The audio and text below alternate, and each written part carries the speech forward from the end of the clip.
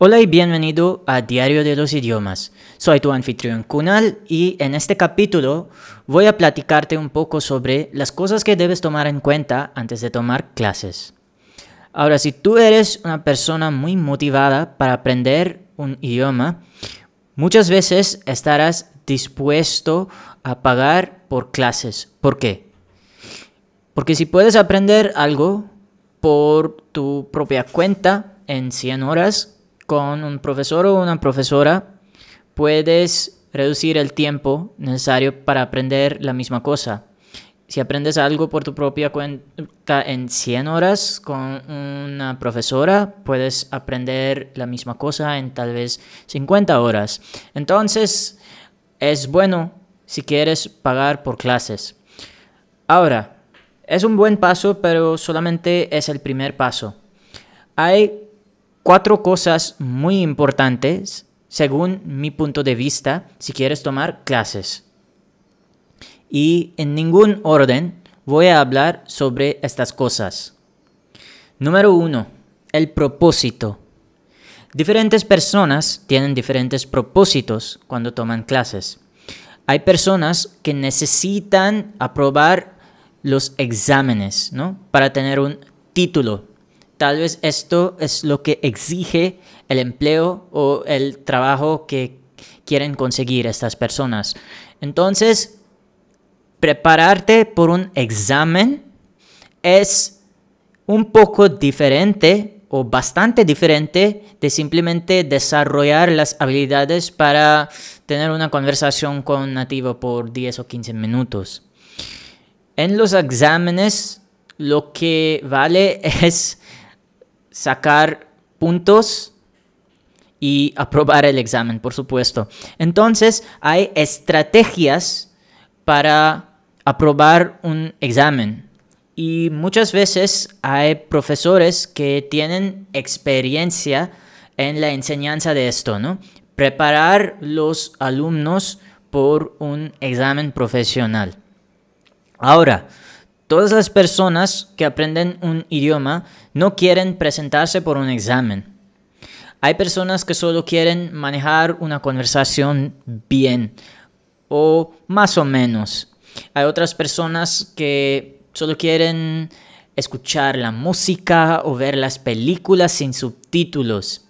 Entonces, depende de la persona quien eres, tendrás un propósito diferente. Por favor, tú te tienes que preguntar, ¿cuál es mi propósito? ¿Quiero aprobar un examen o solamente quiero tener un buen nivel o solamente quiero tener la habilidad de platicar en este idioma? Depende de tu propósito, vas a elegir las clases, ¿no? Las clases. Número 2. Coaching en grupo o coaching 1 a 1. Si eres una persona muy competitiva, es bueno ingresarte en un grupo. ¿Por qué? Porque tienes las ganas de ser el mejor en lo que haces. Entonces, vas a querer ser el mejor del grupo y como consecuencia vas a echarle muchas ganas a tus estudios. Pero la desventaja de estudiar en grupos es la atención de la profesora está dividida. Hay alumnos que aprenden cosas rápidamente y hay alumnos que no aprenden cosas tan rápido, ¿no? Entonces, si la maestra quiere que todos progresen al mismo tiempo, la clase va según el ritmo de aprendizaje del alumno más lento. Entonces, si tú eres más inteligente que los demás, esto te puede aburrir y frustrar un poco. Bueno, esto es coaching en grupo. Voy a platicar ahorita sobre coaching 1 a 1. Cuando tienes una profesora y no tienes otros alumnos en la clase, la profesora puede prestar toda su atención a ti.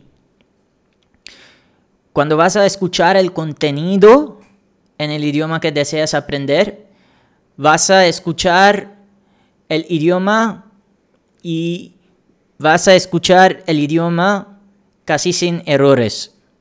Pocas veces las maestras cometen los errores, ¿no? Pero en coaching en grupo hay varios alumnos que van a hablar y la profesora les van a corregir, ¿verdad? Entonces, de esta manera vas a perder mucho tiempo.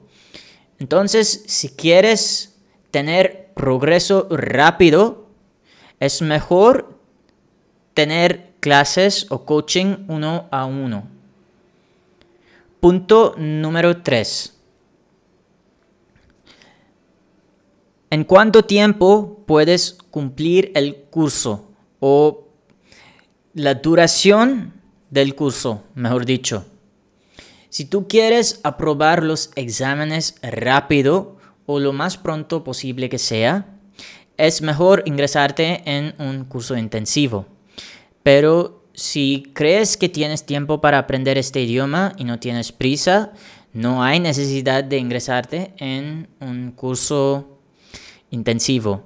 Además, si crees que no tienes mucho tiempo durante la semana para dar a tus clases, no tomes cursos intensivos.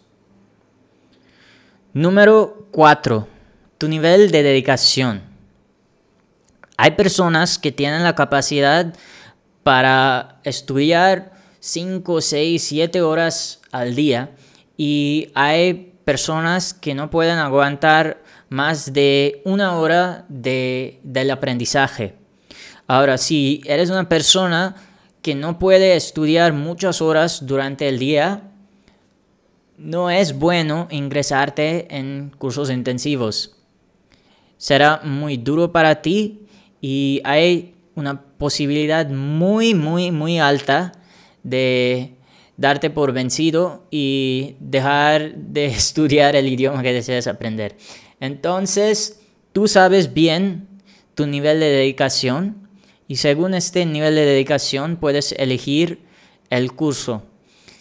Si no tienes un nivel de dedicación al estudio muy alto, es mejor tomar un curso que tiene mayor duración.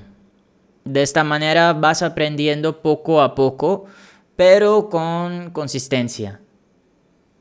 Bueno, vamos a repasar los puntos. Número 1, el propósito. ¿Quieres aprobar los exámenes o solamente quieres hablar bien el idioma? Número 2, coaching en grupo o coaching 1-a-1. Número 3, la duración del curso. Y número 4, tu nivel de dedicación. Espero que tomes en cuenta estas cosas antes de ingresarte en un curso y espero que te haya sido muy útil este podcast. Esto es todo por el día de hoy. Voy a verte en el próximo podcast.